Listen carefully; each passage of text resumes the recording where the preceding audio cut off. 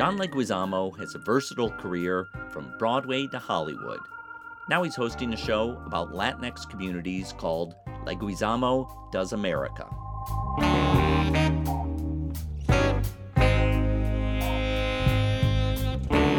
I'm Tom Powers, and this is Pure Nonfiction. John Leguizamo's family moved from Columbia to Queens when he was 3. As a young man, he became entranced with the theater, but good parts for Latinos were scarce, so he wrote his own one-man shows that won acclaim and were filmed for television. They include Mambo Mouth, Freak, Sexaholics, and Tales of a Ghetto Clown. Eventually, Hollywood did recognize his talent, and he got cast in films such as Carlito's Way and Tu Wan Fu, Thanks for Everything, Julie Newmar. He earned voice roles in animated films such as Ice Age and Disney's Encanto. But in this podcast, we don't talk about Bruno. We stay focused on his new series, Leguizamo Does America. It's a travel show that takes him to Latinx communities in New York, Miami, Washington, Chicago, Puerto Rico, and Los Angeles. At each stop, he explores the area's history, cuisine, and culture by talking to prominent locals. Those conversations are often a mix of pride and pain that comes from struggle. In the New York episode, he talks to the fashion designer Raul Lopez. How did you get this skill? Did your parents show you how to do it? No, or? I mean, I wasn't really allowed to do fashion because it was gay. Right. You know, I wasn't allowed to go to fashion school. It's a different time. I mean, I know it was different because Yeah. my parents told me not to go into acting because they say, you're not going to, we didn't come to this country for you to be worse than us. 100%. You're not going to F things up. My parents didn't really accept it. Also, as like a kid coming from, you know, these like Streets, neighborhoods, the streets, I was like, I couldn't really tell people that I was into it. Like, yo, I'm a designer, like, they're like gay. Like, I couldn't even say that because the dudes on my block would be like, you know? So I literally just kind of like started making clothes in my room. Right. In a way, Leguizamo's been preparing for this series all his life. The seeds of it were planted in a one-man show that he wrote several years ago called Latin History for Morons. He's always been a great talker, but this new job requires him to also be a good listener. I asked him if that felt new. Yeah, I mean, there was a little bit of a learning curve. I mean, it's not naturally what I worked my life to be, was an interviewer. I'm an actor, an interpreter, and an improviser. So, but you know, the interesting thing was I've had lots of experience on the other side from being interviewed by the greats, you know, my whole life. And, you know, I've been able to pick up and see who worked and who didn't work, what turned me on, what didn't, what shut me down, what inspired me. So I tried to use, you know, what I thought were the best, like, interviewing skills. Plus, I think all you got to do is really be interested in your subject and ask a lot of questions. You know, just be curious, and that really helps. The reasoning for this show was, you know, it's the first of its kind in America, which is ridiculous since we're the oldest ethnic group and the largest ethnic group in America, but we're so invisible, so excluded, aggressively excluded. Obviously, it was a purposeful exclusion for hundreds of years, but now in the last couple decades, it's like, why does it continue? You know, and so I want to undo it, you know, as best I can. And this show is one of the ways to go around America and show that we are the largest ethnic group and we're everywhere and excluded. And how do we celebrate Latin excellence? At the same time, do a travel food show to trick people into watching and then, you know, sucker punch them with content. So when you do this kind of show, you need a strong plan because time is money on the show. So you have to, you know who you're going to interview. Right.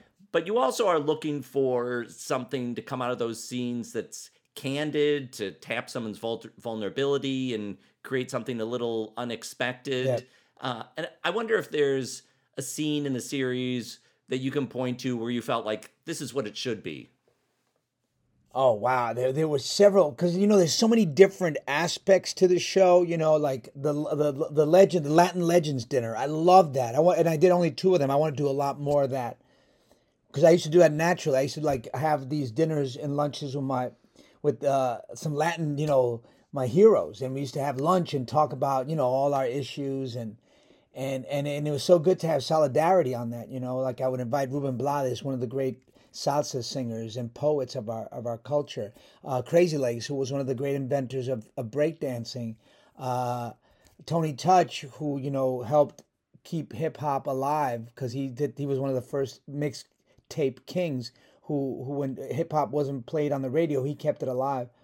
So we have these lunches. So I love that. That was one of the aspects. The other moment that really dropped for me was Diane Guerrero and George Lopez. When I was talking to them, we were just goofing and having a great time. All of a sudden, we dropped into some really serious, painful conversations. In John's conversation with George Lopez, the comedian describes how he went from a dark place doing stand-up to starring in a family sitcom. Sandra Bullock played a key role as a producer. About 95, 99, drank a lot, toured a lot. Just hammer all the time. Yeah, kinda touring dark. is rough. People understand how rough touring is and being alone in hotels and I was city every night. Oh man, I was in Austin and they got a call from the club. Hey, Sandra Bullock's coming to the second show, and we've been drinking and shit like that. I said, man, I don't want her to see me. Man, I get on my knees in the green room, and I'm like, please don't let her show up. Like, please. I mean, we're in bad shape, man. And then he opens the door. All the guys on say, hey, she's not coming. It's like, oh my God. And then cut to 2 years later, she comes and sees me. We go to the green room, and she's like, I have an idea for a show, and I think we should meet, and let's look at if there's something in your family. So I go, we sit there for like 3 hours, we talk about everything, and on the way out, I looked at her in the doorway, and I said, hey, what we're gonna try to do, what you're gonna try to do has not been done successfully, and just if we never see each other again or whatever, just let me say thank you, I appreciate it. And then she said, why don't you just worry about being funny, and you let me worry about all that. But nobody ever told me that, John. Like, I never had anybody on my side. Yeah. And I'm not sure if I can't remember now if I brought it on or if they brought it on or if or how it came to be that they revealed and shared their great pain, the great pain in their lives, and it was very powerful for me. It was and I was very moved by it. As a man, as a human being, and also as an interviewer, I was like so grateful for them, because now you're wearing two hats, I'm not just being myself, I'm being an interviewer, also going, oh wow, this would be great for the show too, for people watching to get a deeper insight into what being Latin is through their stories. I really felt that in the George Lopez scene, because that one felt like, he's a professional. He can, riff off comedic lines very easily. Like the two of you could have had, just banter you could have away, bantered, and it would have been hugely entertaining. It's over. But it did go somewhere else. It just seemed like he showed up ready for that, or I don't know what it was. I don't know what happened. I don't know how. I've met him lots of times, but I didn't understand him. I didn't know him, in that personal way, because he's West Coast, I'm East Coast, so we don't get a chance to do Latin Legends dinners, So I've learned a lot more about him. But I have been in therapy all my life, so I do know how to connect with people and to draw them out. I do know that. I'm an artist, so also I like to go deep in my work, so I think people sense that from me. That they're okay, that I am a safe space. So you talked about those Latin legend dinners, and in the first episode in New York, you hold one of those where you go right into the question about the term Latinx, and around the table there's different opinions. About it. Some people Tony Touch didn't care what they called him. Fat Joe didn't even know that was an issue. It was like, okay, I love, everybody just chiming in, It's crazy that Latinx has become like fighting words.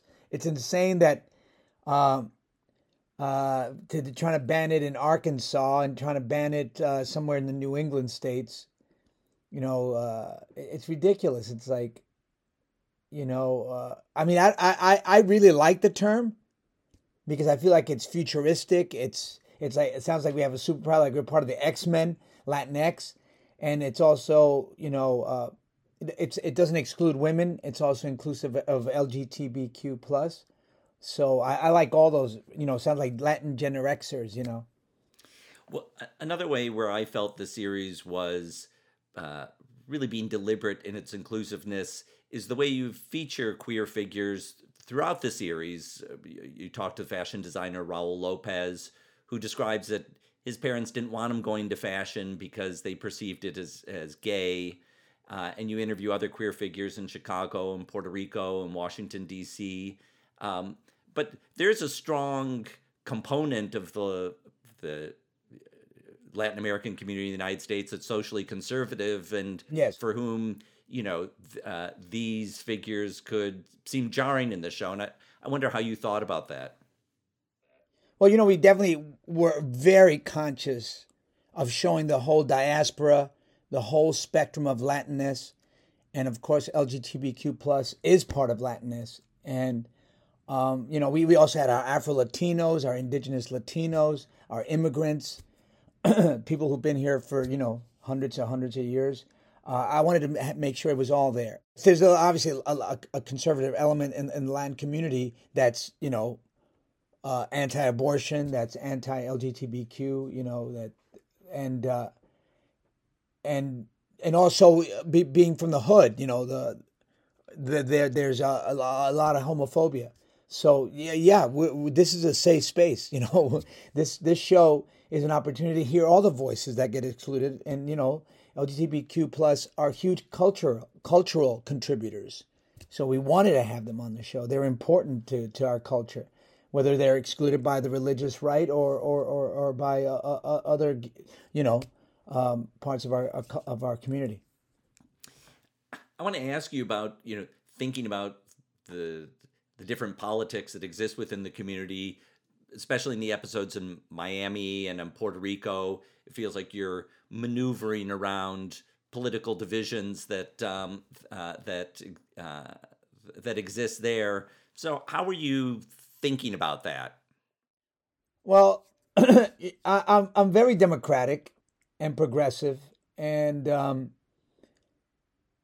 that's obvious. But in the show, I have to wear a more neutral hat in a way, because I want to hear all sides, and the show is about hearing all sides, and it's important to hear all sides. And it's a time for empathy and reaching over to the other side. This is the moment that we need to do that more because of the great division that's being caused by our ex-president Trump, who's making us all very divisive, which is my belief. So anyway, I wanted to hear what happened in Florida. I wanted to understand why they continue to lean so right, knowing that part of the Latin community is hurt by it. I want to understand that. How do you vote against your own self-best interest? Because it happens a lot, with white culture, obviously in Black communities, and it happens in Latin communities as well. And so I wanted to understand that, and that's what I went to Florida for. In Miami, John interviewed the writer and activist Carmen Pelaez about the swayability of local voters. Within the Cuban community, within the Nicaraguan, within every community that we have here in Miami, it's not just divided by older and younger. Conservatives and liberals bounce back and forth between generations and between waves of getting here. Like a lot of my grandparents' friends, which are lifelong Republicans, voted for Obama. Carmen is an incredible activist, incredible artist. She should have her own show. She's that brilliant. But, being that we're excluded, it just is not going to happen, And that's part of what the show exists, because there is so much talent. There's so much Latin excellence out there that never gets seen. I mean, Rita Moreno was not the only one back in the 50s who was an EGOT. There were thousands of Rita Morenos who never got an opportunity. She didn't get the opportunity she deserved. And Freddie Prinze, too. There were thousands of comedians, the Latin comedians, but they just, we weren't seen, we weren't thought of, we weren't invited to the table. And hopefully this show and what's going on in America now with a sort of a recalibration, a rethinking of ourselves, a reboot, things will get parity, because we're 20% of the population. We over-index at the box office. We're 30% of the U.S. box office, and sometimes 33% of the big hits at the box office. We're $4 billion in streaming in America alone.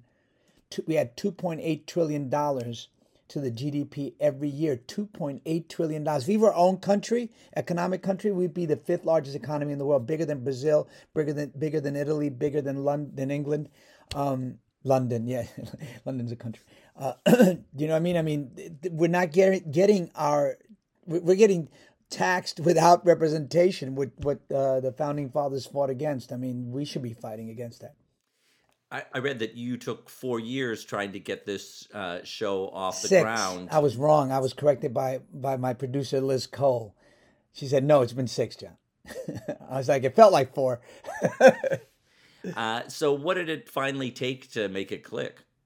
The obvious ingredient, a Latinx executive who finally saw the value of the show, Cesar Conde, chairman of NBC, who saw the value of a Latinx show and gave us the opportunity, which is what we need more. We need more Latinx executives out there who understand, because I've been pitching Latin content for 40 years and always being turned down. I mean, politely, and I was always thinking, oh, damn, I didn't pitch well enough. I didn't write it well enough. And yet I'm having a lot of success on Broadway, and I'm getting awards there, Outer Critics Awards, Drama Desk Awards, OBs, Tony nominations, but I can't, because they were never going to greenlight a Latin project. It wasn't my writing.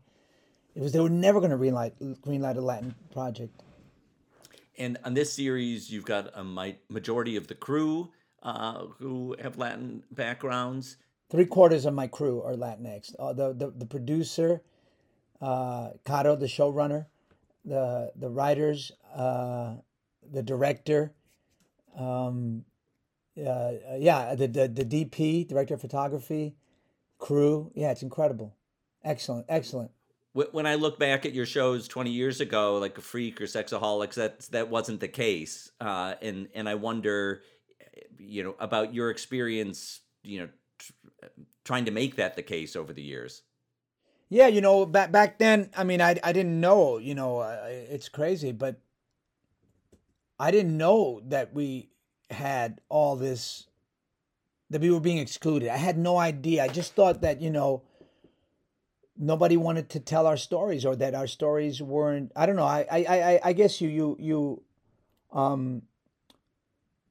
internalize some of the racism, and you start, devaluing yourself. And it's hard to understand and tease it out within yourself to go, what's keeping me? Is it me, or is it them?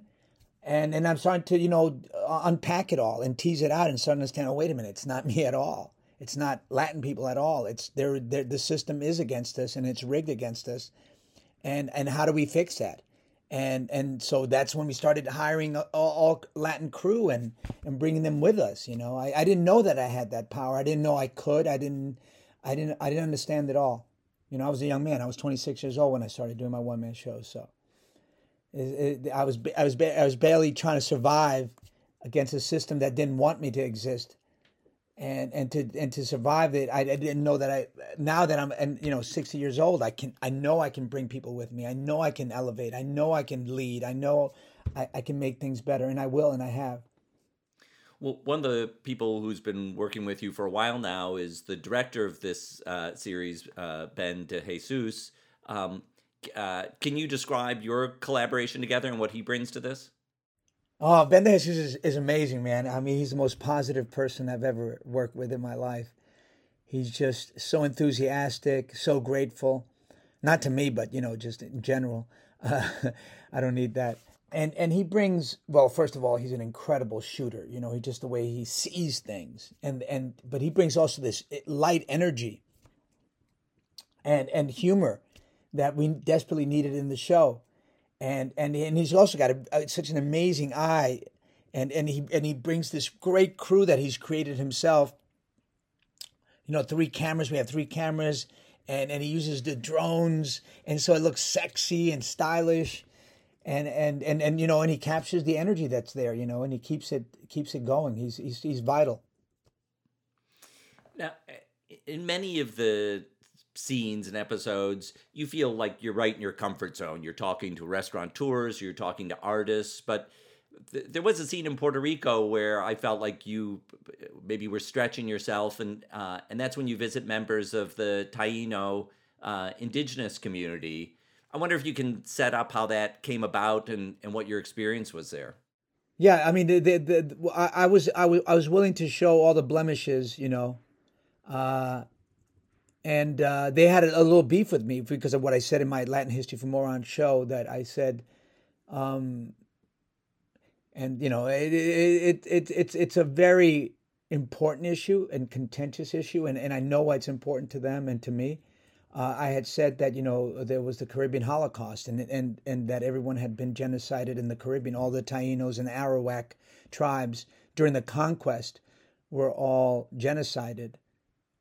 All three point whatever million of them were, 3 million people. And they're saying no, that they still survive, that the DNA proves that they survive because they need to. People reach out to you after this show had aired on television. You heard from the community. No, when we went there because I wanted to talk to the Taínos. They expressed their beef, and I said it's okay. Let's have it on camera. Let's talk about this because this is important to talk about. Because if I say that they're extinct, governments can use that to take away their land and their rights. So I understand that fight. And the DNA does exist, but the majority, there's nobody that's 100% Taino left. But people do. There is genetics, and cultural. The culture still survives. But there was a genocide. Everybody just mixed with everybody who came, the Europeans and Afro-Latinos. They mixed with them and got mixed into the culture, into the communities. And did that feel like a different experience for you? I mean, it seemed different watching it. It's it's not you joshing around with old friends who are actors. It's trying to make a connection to a community that you're still in a process of learning about. Oh yeah, absolutely. Because we Latin people are starting to come to a point where we're starting to realize that maybe we're not Latino, maybe we're indigenous. That's where we're getting to a place that we're starting to respect because we've been colonized. We were destroyed. We're the only ethnic group in the world whose religion, language, and culture was completely destroyed, and we were almost genocided. 95% of us vanished off the face of the earth in the Americas in the conquest because of first contact.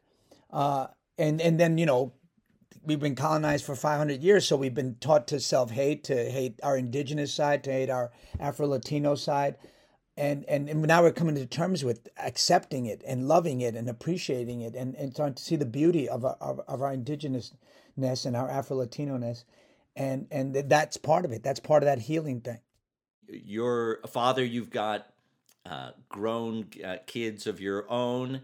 And I wonder what you see in their generation that maybe is different from your generation. Yeah, well, they definitely come with a lot more self-worth and self-respect and love of their culture, and obviously that I've been part of that, trying to make sure that there's enough artwork, pictures, books in the house that are, Latin history, Latino-centric. Also, respect to our indigenous and our African side. I have a lot of African sculptures as well, and indigenous photographs, just so they understand that that there's beauty in that, and that because I grew up in a world where everything was white, all the art, all the books, all the history, and it was hard to find self-love for yourself and respect, and for others to see that in you as well, because they need to see that you're worthwhile something so that they can feed back. It's a feedback loop when it's negative and also when it's positive. I mean, I did feel when you were talking about the term Latinx that you were speaking about it as a as a voice of a new generation, and trying to listen to that generation, which isn't always easy for an older generation. Do you feel yourself making that kind of effort to be listening to what younger voices are saying? I think it's important, man. I think it's what keeps us young and vital and relevant, is listening to younger voices and listening to what's happening new, what all the new things that are coming at us, to try to fix us, to make us better. I mean, it's incredible that this new generation and what's happening right now is making us better. It's we have to check ourselves and question ourselves. And is our behavior okay? Are we being inclusive of everyone? And why? It makes us better. It makes us a more perfect society. Do you think you're going to get to do more episodes of this? Well, I can't talk about it now, but I'll be able to talk about it soon. Okay. Of course, the hope is that we can. Obviously, that's the hope. Well, I mean, whether you get to do it or not, what are the things that you'd like to do? How do you want to carry this experience forward? Oh, I love to do a whole thing on Texas because, we're 40% of the population. It's the largest state in America, and we're 40% of it. And it used to be Mexico. And there's people there who've been there, 500, 600 years. I want to go there and do a deep dive there. Then I want to go to Chicanos. I want to explore Chicano culture because I find it so fascinating. And then there's a lot of history that I want to go to. I want to go back to the massacres that happened. Because 6,000 of us Latinos from the 1800s to the 1900s were lynched and burned alive, shot, massacred. I want to explore that when I go to Texas and Arizona. But they were also great activists in those eras. Women who were journalists and had their own papers. Jovita Dar had her own paper in the late 1800s, early 1900s, protecting young Latino boys from being lynched. So I want to go to the dark sides because you can't have our joy without having to take our pain. So that's some of the things I want to do. This love of history that you have, when did that awaken? I mean, I've always loved history, but then when I found out doing Latin history for morons that we were part of it, it just my dopamine went insane. My serotonin levels just jumped to the highest level, so I can't, I'm always looking for that fix. Every time I find a new nugget of history, a new bit of learning, it's incredible. So it was something that started in you as a young person, but amped up more recently as an adult, researching that show. I mean, Open Veins of Latin America, People's History of the United States, Charles Mann's 1491 and 1493, the pre-conquest and post. I mean, these books just changed my life, changed me. I'll never be the same. As I wrap this up, I want to bring it back to your hometown of New York. Your love for the city really shines through in the episode you devote to it. I'm a New Yorker. But I wonder how you feel about contemporary New York, that, every year feels more tailored to the rich and less accommodating to the striving young artists and immigrants that you come from. Yeah, I got a hat upstairs. This is my man cave upstairs in my first floor that says I love old New York. Because old New York was incredible, man. I mean, now New York is really just for the rich. At least Manhattan is, And I mean, it's crazy what's happening now in America, where back in the day, like 1800s, early 1900s, the rich lived as far away from Manhattan and the big cities, and the poor had to live in the cities. Now it's the opposite. Only the rich can live in the cities, and the poor people are pushed further and further away. So it's interesting how things have reversed. And New York is not as exciting without working class people, without your middle class, without your artists living here. It was a broke city in the 70s, but that brokenness made it, the Berlin of its time. It was a cultural mecca. Look at the birth of hip hop, the birth of disco, the birth of punk. Some of the greatest playwrights, the greatest directors, Scorsese, De Niro, Pacino. I mean, it was an incredible time for music, dance, New York poets. I mean, everything was happening in New York. It was an incredible, incredible melting pot. And we all influenced each other. Latin people, Basquiat, who was half Puerto Rican, influenced by Andy Warhol. I mean, we were all mixing. It was incredible.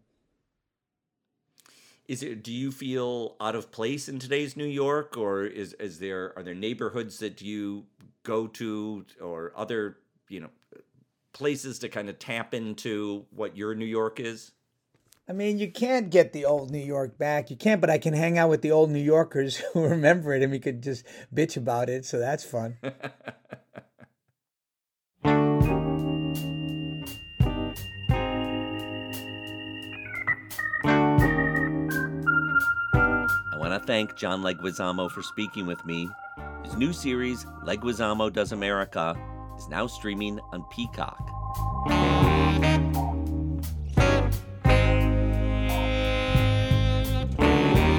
I hope you'll subscribe to Pure Nonfiction's 2 email newsletters. One is Producer's Notebook, where we focus on the business of documentary. The second is Editor's Notebook, that delves into storytelling. You can subscribe for free at purenonfiction.net. Thanks to our team: series producer Hannah Nordenswan, marketing manager Bella Racklin, our intern Sahai John, and web designer Cross Strategy. Our theme music is composed by Andre Williams, and our executive producer is Rafaela Nehausen. I'm Tom Powers. Follow us on Instagram at Pure Nonfiction.